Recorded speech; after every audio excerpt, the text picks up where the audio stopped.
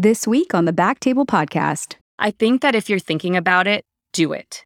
I can't stress enough that, yes, it's overwhelming, it's daunting, it's hard, but you have done harder things in your life. And to be your own boss, there's nothing like it. I have physicians come up to me all the time and they're like, there's no way I would do that. You're crazy. That's impossible. But it's really not. You can figure it out. And if you have the cushion to be able to do it, I really think that if you do a good job, you're yourself, you practice good medicine, the patients will come. And so I think that it's really something that I wish more people did, because I think that the benefits of it are so much more. I am so much happier. And I just feel like if you're thinking about doing it, please take it to the next step and really try, because I think you'll be happier.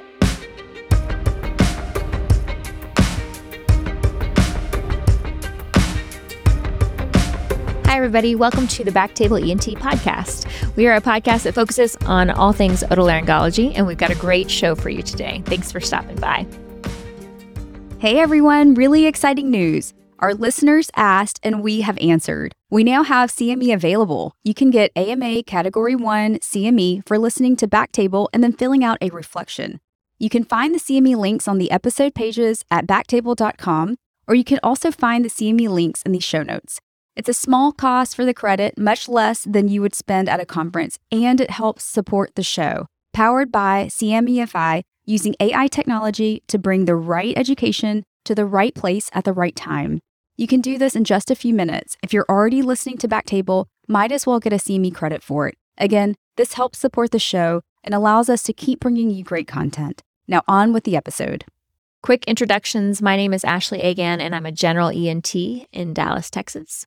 And my name is Gopi Shah. I'm a pediatric ENT in Dallas, Texas. How are you doing today, Ash? Hey, Gopi, I'm so good. How are you? I'm looking forward to this today. Looking forward to it. We're overdue for a new show. Yeah. So we have Dr. Rena Mehta. She's an allergy and asthma specialist in New Orleans, Louisiana. Rena obtained her medical degree from the University of Missouri, Kansas City, where she graduated cum laude. She completed her pediatric residency at Texas Children's Hospital, Baylor College of Medicine in Houston, and subspecialty training in allergy and immunology at the University of Texas Medical Branch in Galveston. Rena lives in New Orleans, where she has her own practice, Uptown Allergy and Asthma. And Rena is here today to talk to us about how to build a practice. Welcome to the show, Rena. Thank you so much for having me. I'm really excited about this. Rena, tell us a little bit about yourself and your practice. Okay, so I am probably one of the few people who have branched out on my own and started my own practice. It didn't happen right away. I have been in practice for several years. And so prior to starting my own practice, after I graduated from fellowship, I was in academic medicine at two different institutions. I was where I did my fellowship training at UTMB for a few years. And then I was also academic faculty at the Children's Hospital of Philadelphia, in Philadelphia, obviously. After that, I was in private practice, a group practice in New Jersey for a few years. And then we suddenly moved to New Orleans per choice. It's a great city for anyone who's not been there before. And after moving to New Orleans, I had already had the experience of being in academic medicine. I'd already had the experience of being in private practice. And it was the perfect point in my career where I could basically do anything that I wanted. It was more of like, okay, what do I imagine for myself long-term? What do I imagine for myself as my career goal? And that was how I came about starting my own practice. That's awesome. For those of us who have not done the pediatric and then allergy fellowship route, what's your training background look like? Because in ENT, otolaryngology, we get some allergy throughout our residency, but it's very different from you being like spending a significant amount of your time on focused on allergy and immunology. So that's a great question. So in allergy and immunology, you can either do a residency in pediatrics, you can do a medicine and internal medicine, residency in internal medicine, or you can do a combination of med peds. So I did my residency in pediatrics at that time, not knowing that I was going to specialize in allergy and immunology. And then when you do your fellowship, probably similar to ENT, you are cross-trained in the other field that you didn't do. So in my fellowship is when I did a lot of adult allergy and immunology training. So coming out from fellowship, you're basically cross-trained to treat kids and adults. So I think it's one of those few specialties where you can pretty much see any age group. And is that like a year, an extra year, or 2 years. 2 years. Most fellowship programs are 2 to 3 Okay, years. gotcha. And then your practice also focuses on allergy and asthma. So in terms of asthma, that's also a pretty big part of your practice, Rena? Yes. So I do allergic conditions, so allergic rhinitis, food allergy, a lot of eczema. Asthma is a big component. We do a lot of like mild to severe asthma, as well as immunology. So I see patients with immunodeficiency and treatment plans for recurrent infections and things like that. So, it's hard I feel like so few people kind of go out on their own these days, and especially being in like a big city. You had different experiences, which is pretty amazing, and different academic institutions as well as in a private group. What was it where you were like, listen, I just want to have my own practice? Sort of what inspired you? So it's funny because this is definitely not something that I ever thought that I would do. I never imagined starting my own practice. And it's scary. It's a bit daunting when you're in your training, you're not really taught to start your own practice. You're really not learning anything about the financial aspect of private practice or anything of that sort. And so it seems like this unknown world. And when we moved to New Orleans, it was, like I mentioned, it was kind of a crossroads of my career where I was thinking, am I going to go back into academics? Am I going to join a group? And I started interviewing when I was here in New Orleans. I didn't come here thinking I would start my own practice. I started interviewing at different places. And I had been out of fellowship long enough where I kind of knew what I wanted in the sense of what was a good balance for me. And I wasn't finding it. So I was interviewing everywhere and it just wasn't what I was looking for. Some places were having me drive all over to different locations and different clinics. And I didn't want that. I knew that I wanted to practice close to where I lived. And I didn't want to commute because I commuted from Houston to Galveston for many years. And I just knew that wasn't for me. But I wasn't finding what I was looking for. And so my husband said to me, well, I think you should start your own practice. He's an interventional cardiologist. And he said, you should start your own practice. And I said, you are absolutely crazy. And I said, we have 2 young children. Like, I don't even know how I would even start. I think that's a terrible idea. And I don't have the time for it. And he's like, listen, you have always wanted to be a leader. You want to be, the chief of a division or a chairman of a program, or you want to lead a practice. And that's not happening here in New Orleans. So either you start your own to create your own happiness, or you go work for an insurance company. And I actually interviewed with different insurance companies like United Healthcare and all those places because, I didn't really know what I was going to do. And I didn't want to go back to general pediatrics at that point. I had felt far removed enough where I thought about it, but I just wasn't, it had been 10 years and I just wasn't wanting that. So that was how it came about.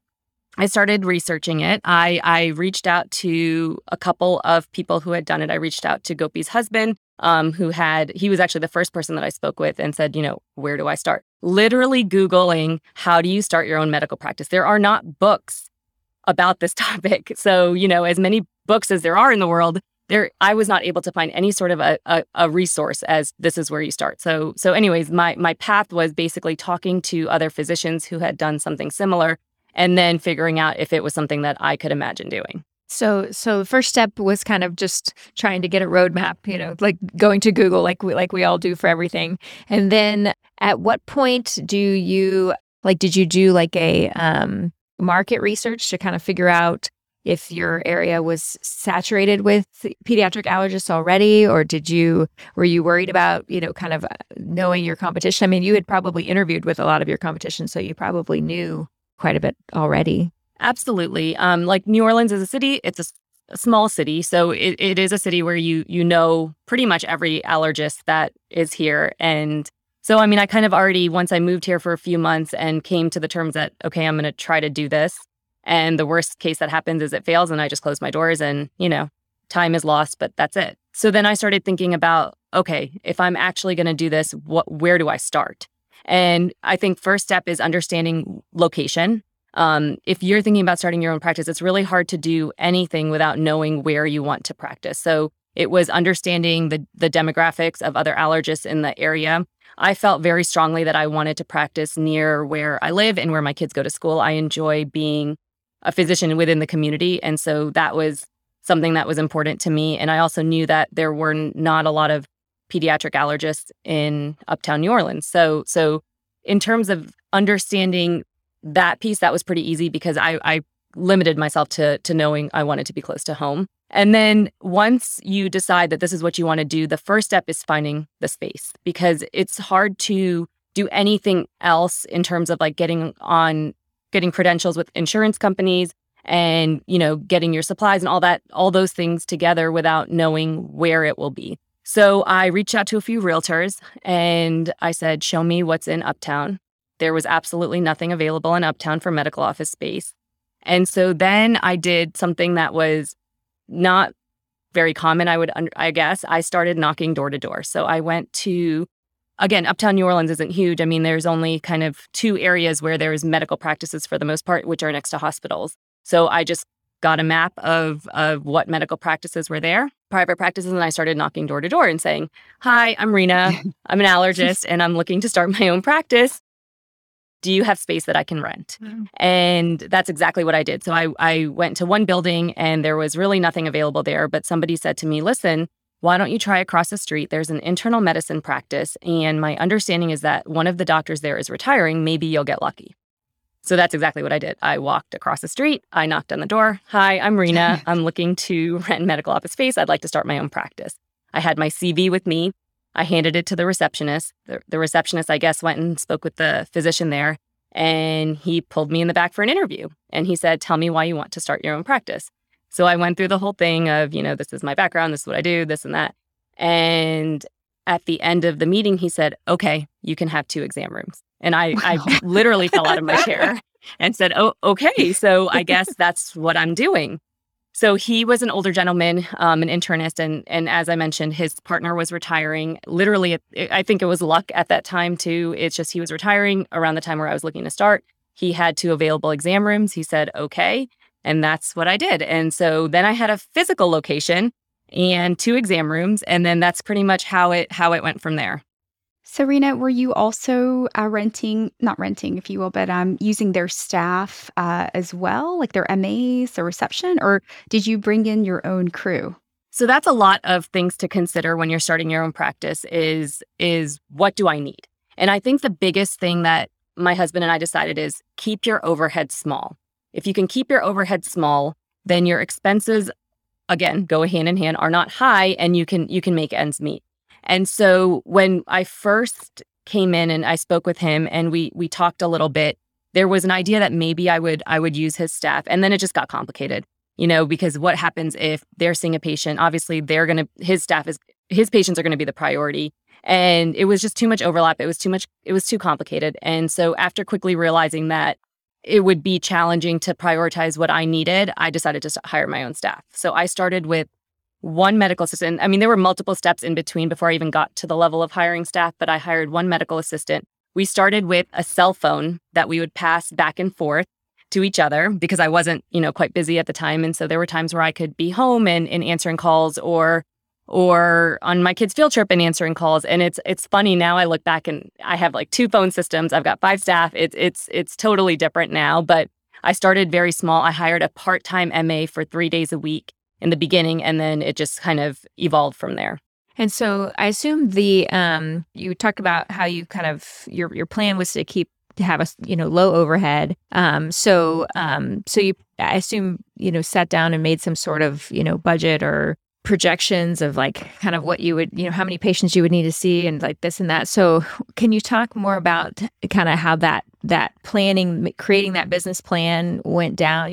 And 2, did you plan to start with 2 exam rooms? Was that kind of like what you needed to be able to break even every month, or? So that's a great question. And so originally when I didn't even know where to start with projecting how much things would cost. I mean, it was literally like, I have no idea. And so as I mentioned before, I reached out to a couple of physicians who were not in my specialty, but there is enough overlap in medicine that, you basically need a lot of the same things to start with. And one of them did have a spreadsheet that sort of listed the basic things that you need and then the cost that to expect from there. So that was like a good place to start. And then honestly, Facebook has been very helpful. So they have, I'm sure every specialty has their own Facebook group of ENT allergy. And so I posted on our private practice allergist Facebook group and said, I'm starting my own practice. Does anybody have any advice? Is anybody willing to talk to me? And there was an allergist in Philadelphia who's to this day I still haven't met, but she said, call me. And it was really wonderful. And now this, looking back, I've done this for people when they are looking to start their own. And I say, call me. And it's very helpful because you just don't know where to begin. So she had some sort of a spreadsheet that said, all the steps of like, she had written it out and said, this is your checklist and these are all the things that you need to accomplish. And then this is basic general idea of cost. And then also a lot of times on your organizational website, so like we have Quad AI, I'm sure ENT has their own. We have American Academy of Allergy, Asthma, and Immunology. There is a section for physician resources. And somebody had told me, I never go on that website in the sense of like looking for other than, articles and journals. And so they said, look under the one that says, private practice resources. And under there was actually a document that said, these are the things to think about when you're 6 months out, 4 months out, 3 months out of starting your own practice. And there was a checklist, which, again, I had no idea that was there, but that was very helpful. And so then I basically made this Excel spreadsheet of what I projected the cost would be. And I went above what I thought because I figured if you over budget, then that's probably better. And generally put it all together and said, okay, well, this is what I need to do to take out a loan. And so I went a little bit above also what I thought I needed in terms of the loan, just to make sure that there was padding there. And then that was it. I found a banker. A lot of this is word of mouth. You find a CPA who finds you a banker. The banker basically says, okay, give me all of your information and you get approved for a loan. So that was very helpful. Sounds like you guys can write a manual, like a book now. I should. My husband tells me this all the time is like, you really need to write this to help other people. And then of course now it's like, where is the time to do that? Yeah. So hopefully this You're podcast too busy gets now. out to people. Yeah. You've been too successful. You don't have time. What were your big line items on your budget? I assume rent, like the cost of the space and your staff are kind of the big ones. In allergy, do you also have a lot of other equipment type things, or does the allergy testing stuff, is that expensive or not really? That's a big part of the cost. And so when you're budgeting, you have to think of equipment. And so for me, my biggest expense is the extracts that I purchase. And so that was something that I'd factored in. Once you kind of know you're starting your own practice, then you reach out to different companies who have that, and so my general rule of thumb is I would get 3 quotes and pick one, because there's so many options. But even when it came to EHR, I picked 3 that people recommended, and I just picked one because you could get really into a spiral of lots of options and lots of choices, and then making it difficult to make a decision. And so biggest costs for me were the extracts that I needed. Other costs included website. So, when you're starting out, especially for me in a location where I knew no one and I had no following, I really had to figure out a way to get my name out there. And so what I realized very quickly was one important piece was website and getting high on Google so that people can find me and they can search for me. So that cost of the website was a big chunk of my startup. And then equipment, like we mentioned, extracts for me is one of the biggest things. Electronic health record is another big piece that you have to consider when you're starting your own practice. Then also getting on insurance plans, you need to get credentialed. And so either you could do it yourself, which is, for me, I realized very quickly that was going to be a hard thing for me to do. So I outsourced that and I found someone to help me who is still the person who does my billing today. So that was a big factor in cost. And then rent, as you mentioned, and then staffing, which staffing came later. I mean, until I had the physical space set up, I couldn't even think about who I needed to bring in to help me until I realized, I had all the backbone set in place. And so when you think about, so it sounds like there's lots of different major costs and expense and planning and decisions. And you talked about getting a bank loan. Were there times, or, do you have a business partner, or is there, how does that work? Or was it just like, no, I want to just do this completely on my own? I did it completely on my own. I mean, my husband is very supportive. He is, as I mentioned, in medicine, he's an interventional cardiologist, but I mean, he has his own job. So he was helpful in terms of helping me organize my thoughts in the beginning. And he has helped me a lot with the financial piece and the banking and those steps, the CPA and et cetera. But pretty much I just did it on my own. And now looking back, it's hard to imagine where I found the time. But in the beginning, we all went to medical school. We're smart people. And we all did residency and et cetera, and et cetera, et cetera. I mean, if you can do that, starting your own practice, while it seems super overwhelming, is not that hard. It's really just being organized and having your list and then checking it off, which I think we're all really good.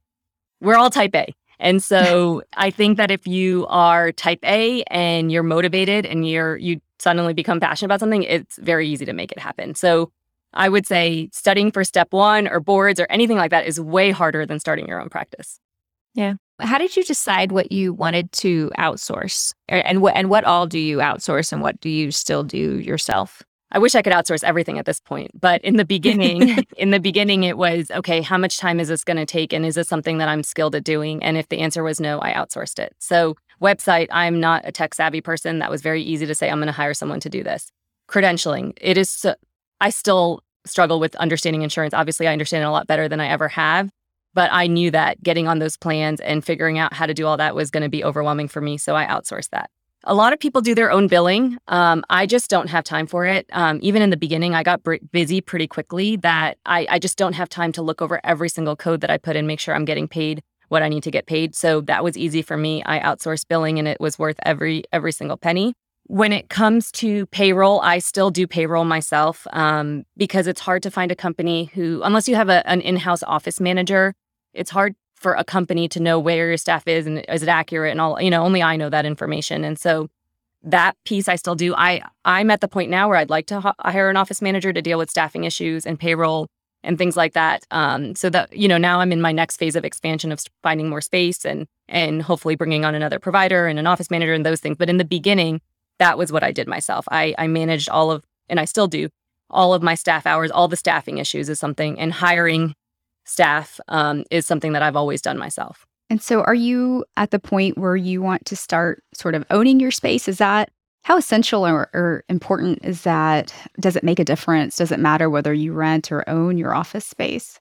For me, in the beginning, renting space was important because I didn't know how it was going to go. I didn't know if I was going to be successful. And I really only needed 2 exam rooms in the beginning because it's just me. And, it wasn't something that was essential to buy something, and to have another loan on top of your already business startup loan was overwhelming.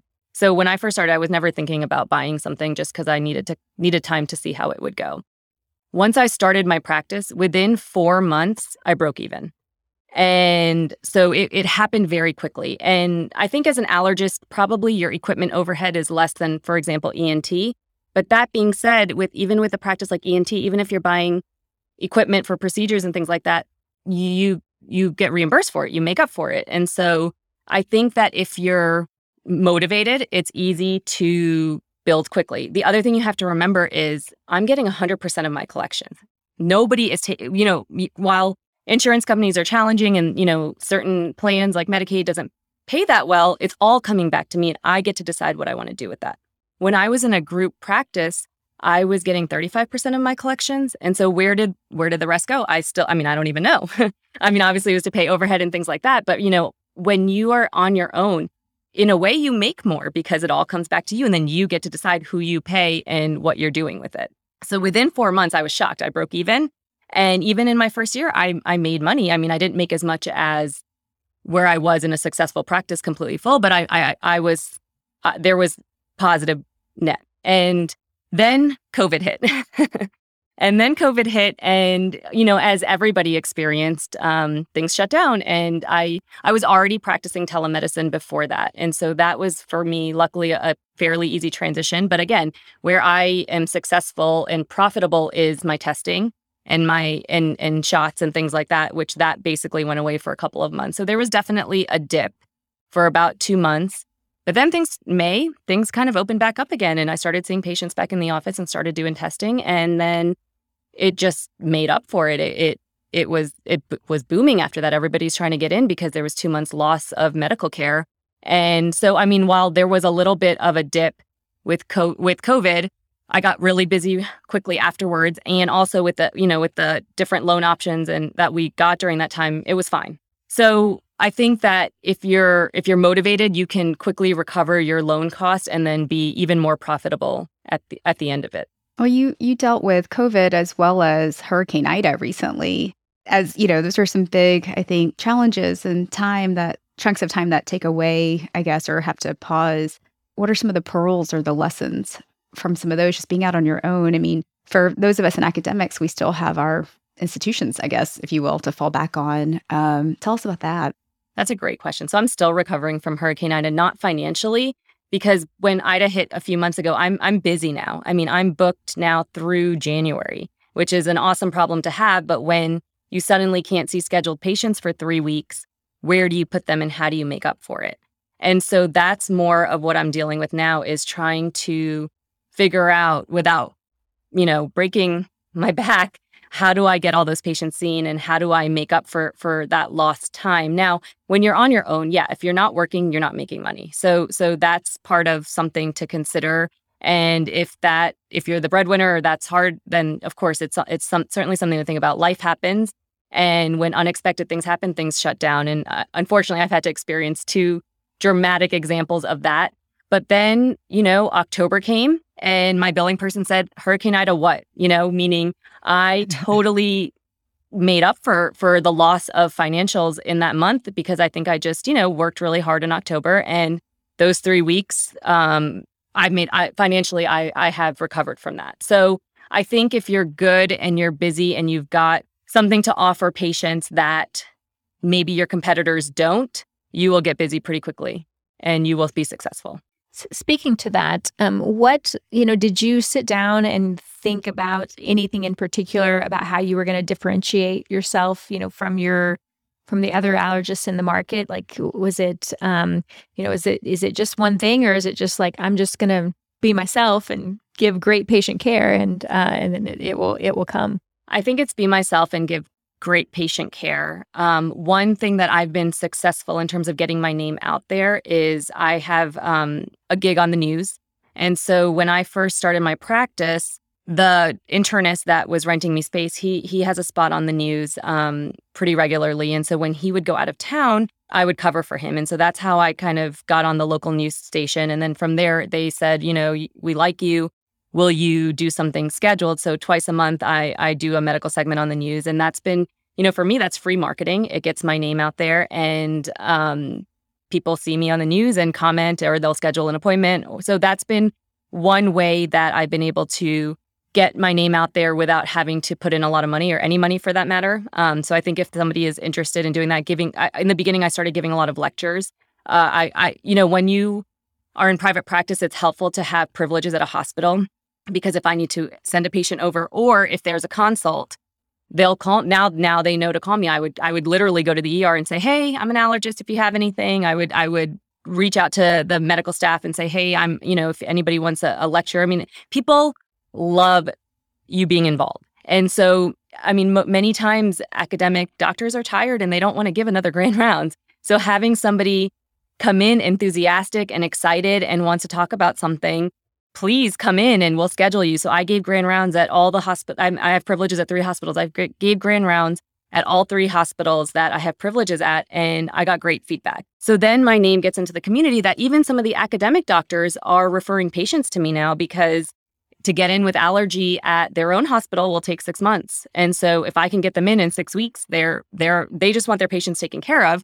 And so that's been a great way to really get my name out there and then I in the beginning, when I was less busy, I was going to different practices. I was going to the private internist and the private pediatric clinic and bringing them cookies or something, buying lunch and having my cards there and just chatting. And then they would ask me, well, how do you manage asthma, and how do you manage food allergy, and how do you do this? And, if they were happy with what I told them, they started sending patients to me. So in the beginning, a lot of my patients were coming from website and Google. Now, after being in practice now for 2.5 years on my own, a lot of the referrals are coming from doctors in the community. That's awesome. I love the fact that it's about giving great patient care and being yourself at the end of the day, because that's what I think is probably the most valuable part about your relationship with your patients and sort of the quote product or whatever it is that keeps you standing apart.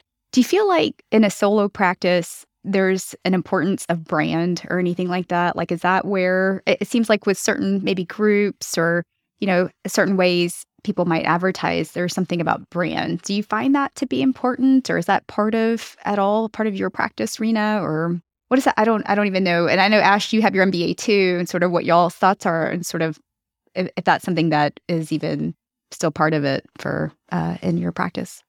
Well, it's my brand, right? It's my baby. So I think so. I mean, when you hear Uptown Allergy and Asthma, I want people to say, wow, that's a really good doctor. So I was approached about 6 months ago from a allergy practice, not within the state of Louisiana, from Alabama, who wanted to start something in Louisiana, and they were talking about acquiring me. And they put together a whole proposal with decent buyout, and I would still have the ability to practice and, be, I guess, the face of the practice, but it wouldn't be my practice anymore. And I thought about it for, a hot minute. And then I said, no. I mean, I've worked so hard to develop this brand, and this is my baby. And while, I'm tired at times and it's hard, I am so professionally happy with the choice that I made, because I get to do it my way. And there's nothing better than the autonomy of that. And so I think the brand is my brand. So yes, I think it's important. And I don't know that it's replaceable, or, I mean, maybe as I get older, I don't know if I would, even now as I'm thinking about bringing somebody else on and hiring another provider, it's really important to me that the name of the practice, the brand of the practice, and the way I practice is continued.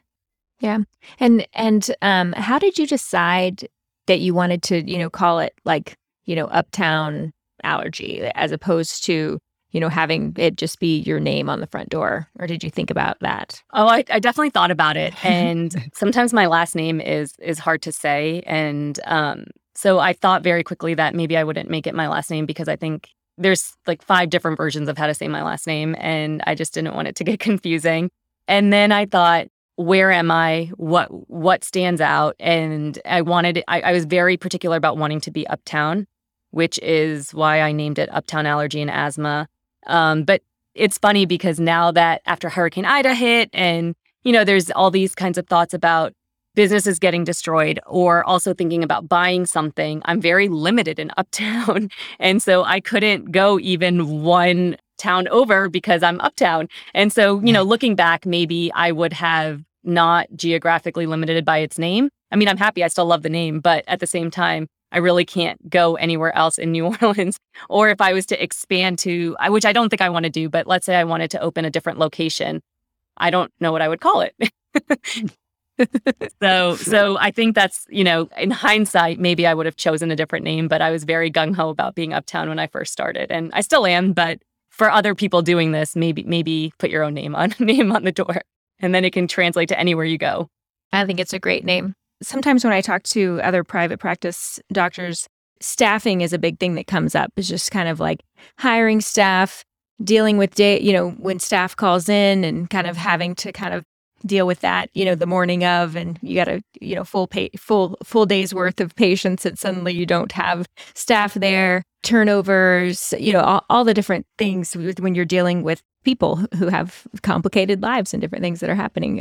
So how has that been? And has there been anything, in that area that you've learned or that you've been surprised about? I'm really glad you asked me that question. I know I paint the perfect rosy picture, and it's obviously not always that. And I think the hardest part of the job is staffing. And that has been the hardest thing for me, emotionally and physically, because when you don't have an office manager and it's just you have to deal with everything that comes your way.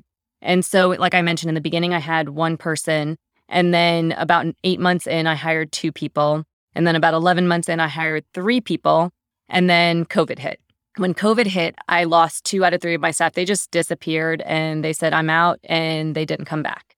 And so just while the volume wasn't high during COVID, the navigating of how to switch to telemedicine, and how do you then collect payment, and how do you get your forms in, I mean, it was hard.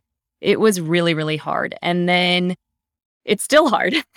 I have 5 people now, but there's a lot of turnover, because if you hire someone young and smart and motivated, they're great. And then they go to med school, or they move on. And then if you hire someone who's been doing it for a while, they're not as motivated, or they've seen it in different ways, and they don't want to change to doing it how you want to do it. And so I find that it's been the hardest part of the job is my cell phone rings at 7 a.m. and I already know, okay, someone's got a flat tire, or, there's somebody's sick, or they're not coming in. And it's like, I've just learned to roll with it. But at the time, every time something that would happen as such, I would get really upset or emotional. And I think it's something that I've learned a lot from. In the beginning, I would get so overwhelmed with some of the issues that would come up, or the drama that would come up, and I would take it personal. And now I've just learned that you just can't, you have to be the boss, and you have to just move forward. And so at this point now, I'm busy enough that I almost have too much staff because I always have to factor in that one day that somebody's not going to show up, and it throws everything off. And so I've gotten to the point now where I probably have one extra person every day more than I need to, but then it really helps on those days that we're busy, and it definitely covers us for days when people are out. And so I think that I've also learned over time what type of staff works well for my clinic, and that's not the same for everybody. But for me, I really enjoy mentoring and having younger staff who maybe graduated from college and who are thinking about going to med school but might have 1 or 2 gap years.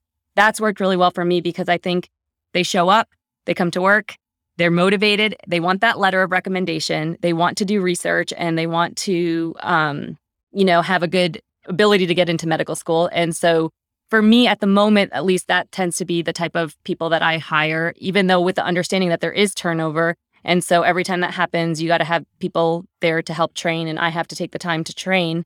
But for the day-to-day, that's been working well for me. Also, with my background in academics, I really enjoy teaching, and I really enjoy having some clinical research. So I do have some of those things going on too.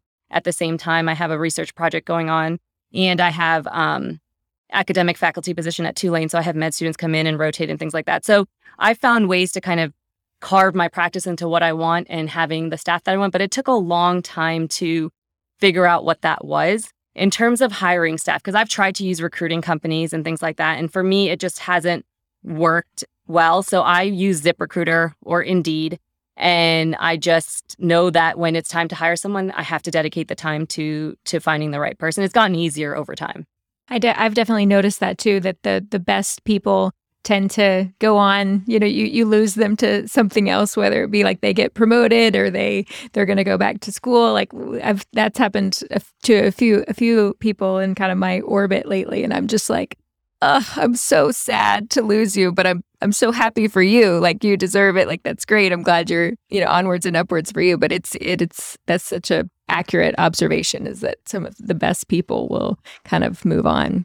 And I used to feel kind of sad, like what you mentioned, because it's like, oh, okay, they're leaving. But now it's like, I sort of try to understand when I hire them what their timeline is. Okay, so you're here for 1 year. What can we do during that 1 year to accomplish your needs as well as mine? And they love that. They're like, okay, I need to get into med school. I need a letter of recommendation. Do you have any connections? I'm like, yes, yes, and yes. I will do everything I can to support you. You show up and you do a good job here. So even though they may only be there for a year or two, you're getting like 150%. And so for me, that's worked really well, at least at this time. Maybe when I get an office manager and I have somebody who can dedicate more time to helping me hire long-term people, that will happen with time. And I would love that. I just haven't figured that piece out yet. Yeah. Well, and maybe in another 5 to 10 years, they'll start coming back. They'll be your, partners you can hire in the future. That would be amazing. I love the how to be a boss. I mean, that's an entire podcast in itself because, yes, on one level, it's organizing and managing people, perhaps even yourself. And on the other, there's so many other levels of coaching, mentoring, and sort of playing that overall role in your practice. So I think maybe that'll be the next podcast, Rena. And hopefully if we do this again in the future, I'll have better tips on how to be your own boss. I'm still trying to figure it out every day. There's always new things that come up. I mean, literally every week, there's a new situation with patients, with staff, that I'm like, okay, I guess we're going to figure this out. And okay, I guess we're going to figure this out. And we do, and everything works out. But I used to get very stressed out about those little things of this patient got upset about this bill, or this patient refused to wear a mask and now is like saying bad things about me on Facebook, or, all of those. I mean, everything you can imagine I've encountered at this point, I feel, and I'm sure there's so many things I haven't encountered that will come. And I used to get very upset and worked up. And now it's like, I just don't have time for it. I just need to just move forward. And if somebody says something bad about me or doesn't like one of my policies in the office, you know what? Too bad. Like, I just got to move on. But I was not like that in the beginning. In the beginning, I felt like I had to make everybody happy and I had to do everything for everyone and spend 4 hours with one patient. And, and I was doing a lot of that in the beginning just to build my name in the community. And I still spend a lot of time with patients. I think a lot of patients will still say that, but the time is running out. It's only me and I'm busy. So now I'm at the point of trying to figure out how to secure myself and try to figure out ways to make my time worth the effort and the money. Do you think that you will, in your expansion, have you thought about, the kind of pros and cons of adding another, physician versus adding an advanced practice provider like a nurse practitioner or a PA? That's a great question. To answer your question honestly, no. I know I need help. That much I know. And I know I need space because I'm still in the situation of the 2 to 3 exam rooms. So I can't bring somebody else on until I have more exam rooms to put people. But I've interviewed a little bit like NPs. There's been some fellows who have reached out to me that might be looking for jobs. And I certainly have thought about the different options, but I haven't made a decision on what that would look like because I don't think I can bring somebody else on until I have the space. So I'm at the point where I'm looking to buy a building. I put a lot of money into rent and it's been, great for me as a starting point. But now if I'm thinking about next steps, it would be great to have an investment on top of, having the space. So real estate here, especially during COVID times, has been hard. I haven't found the space. And again, remember, I'm limited to Uptown. So, which I'm happy about. And the space will come, I'm sure, with time. But I feel very strongly that I want to be in this location. And so I'm being picky and choosy. The other thing, at least for me, and I don't know if it's the same with ENT, but it's really important for me to be close to a hospital because things happen. And so I have had patients who have anaphylaxis. And, as much as you can try to do in the office setting, sometimes you need that ER visit. Or if I get a consult in the middle of the day from the hospital, it's really nice to be right here so I can run over and do it and come right back. If I was 20 minutes away, I would have to find time either before or after work to do those things. And that's hard. So I will say I'm also limited in my location because I really want to be next to one of the hospitals where I put privileges at. So just thinking about that, if you're thinking about starting your own practice, location is the most important part. Where you see yourself long-term, where whether that's commuting or not commuting. For me, I did not want to commute. Whether you see yourself needing to be near a hospital or if you're doing surgeries to be near a surgical center. So just keeping those things in mind because once you get established, it's hard to relocate. And as far as, being your own boss and managing yourself and your time, how do you decide, how much time you're going to take off, especially when you're booked out a couple of months and you've got all these patients that are needing to see you in your solo practice, but you need a vacation too. Again, a great question. And this is something that I still struggle with because anytime I do take off, I feel like when I come back, I have to pay for it a little bit. But I will say, I was adding up the weeks of vacation that I've taken off since the beginning of 2021. And y'all, it's like 9 weeks. So that's pretty good. I mean, I have the ability to shut down. Like I will close my clinic when I have a wedding in the family or I want to go see my parents and they don't live locally or, my dad had a medical illness earlier this year and I just needed to dedicate time to that. So I did. And patients aren't happy, but I'm at the point now where I do, and this is a downfall where hiring somebody else will hopefully fix this, is when I'm out of town, I'm still available. So even when I go to visit my family, I'm doing televisits. My staff is calling me, I'm answering questions. And so you're always on. So I haven't had a chance to break from that because I still really make myself available to my patients. So while I lose money that time, hopefully the practice doesn't feel it in the sense of continuity of care. In terms of my day-to-day life and managing time, that's hard because there's pressure where I feel like I need to be here. Okay, the hurricane hit, now I have to make up for that. And then Thanksgiving happened and Christmas. And while I take those days off, somewhere it's got to be made up because patients need to be seen. At this point now, I'm not necessarily worried about the financial part of it because I know that will come because I'm busy. It's more being available to my patients so that if they have to wait 2 months to see me, they're going to go somewhere else.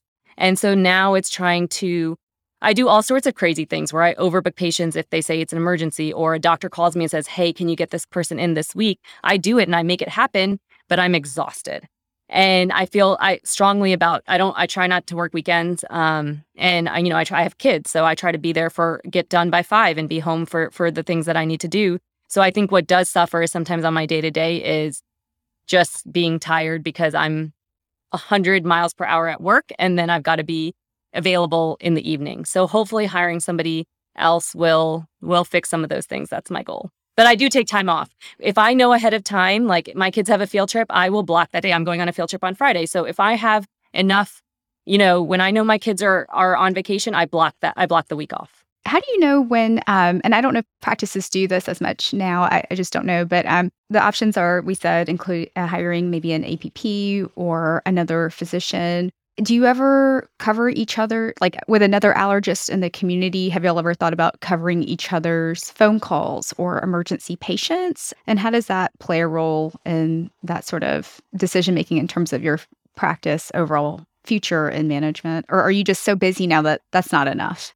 No, it isn't. I mean, I have done that with physicians. It's hard because they don't know my patients, and not all allergists sees adults and kids. So sometimes it's, if it's a pediatric question that comes up, that allergist may not be able to help. But what I have done is I hire fellows I pay them and I have them cover allergy shots. So one of the biggest things that can be challenging is if I'm not in the office for a week, none of those patients can get their shots. And that's hard because they commit to this treatment course where they're planning to come in weekly. And then if I'm not there, suddenly they get off schedule. And so if I know I'm going to be gone for a whole week, I have hired fellows to basically just come sit in my office and study. And they get paid to be there for questions. And then if anybody has like an acute reaction, allergic reaction, they're there. So if it's just like 3 days, I'll just close down and then be available the rest of the week, and we'll squeeze in shots. Like that's what we did over Thanksgiving. But if I'm gone for a whole week, my best bet has been hiring fellows because they want the money. It's not, they're usually a second-year fellow. So, I mean, they're about to graduate and they know how to handle anaphylaxis at that point and, the basic questions, or at least they're here in case something happens. And if they have questions, they can call me. So that's what I've done rather than hiring other allergists.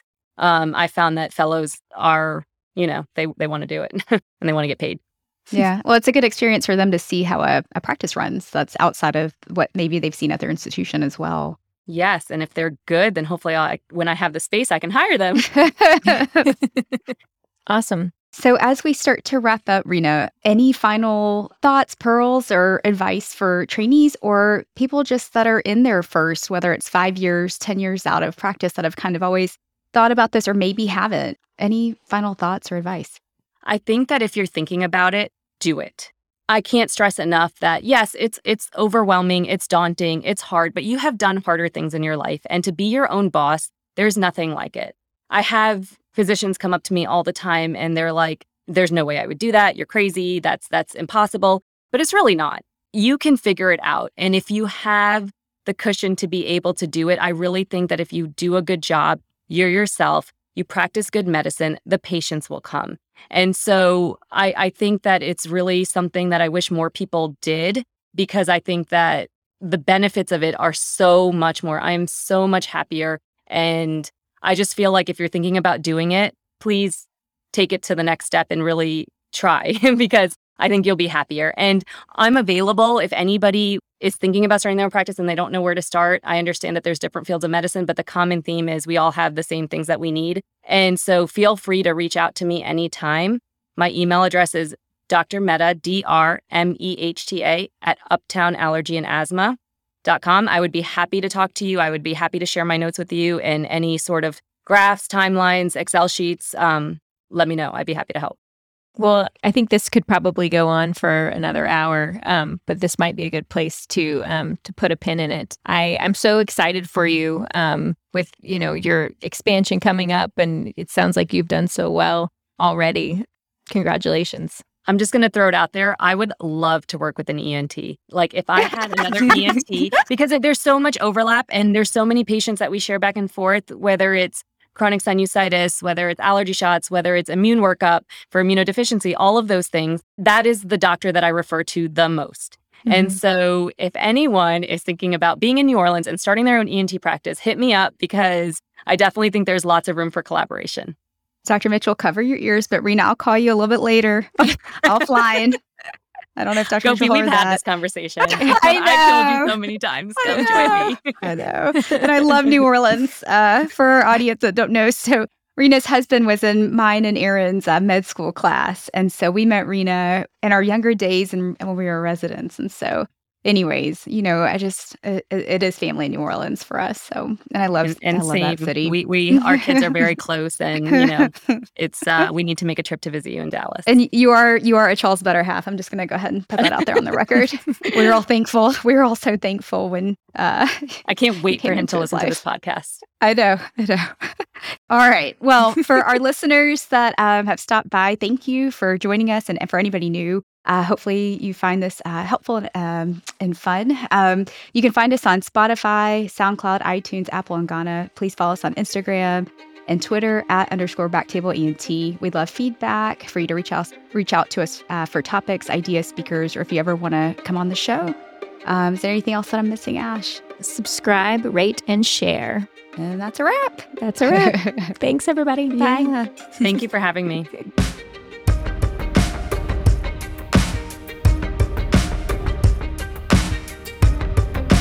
Thank you so much for listening. If you haven't already, make sure to subscribe, rate the podcast 5 stars, and share with a friend. If you have any questions or comments, direct message us at _BacktableENT on Instagram, LinkedIn, or Twitter. Backtable ENT is hosted by Gopi Shah and Ashley Agan. Our audio team lead is Kieran Gannon, with support from Caleb Hodson and Ness Smith-Savadoff. Design and digital marketing led by Brian Schmitz, with support from Taylor Spurgeon Hess. Social media and PR by Chi Ding. Thanks again for listening, and see you next week.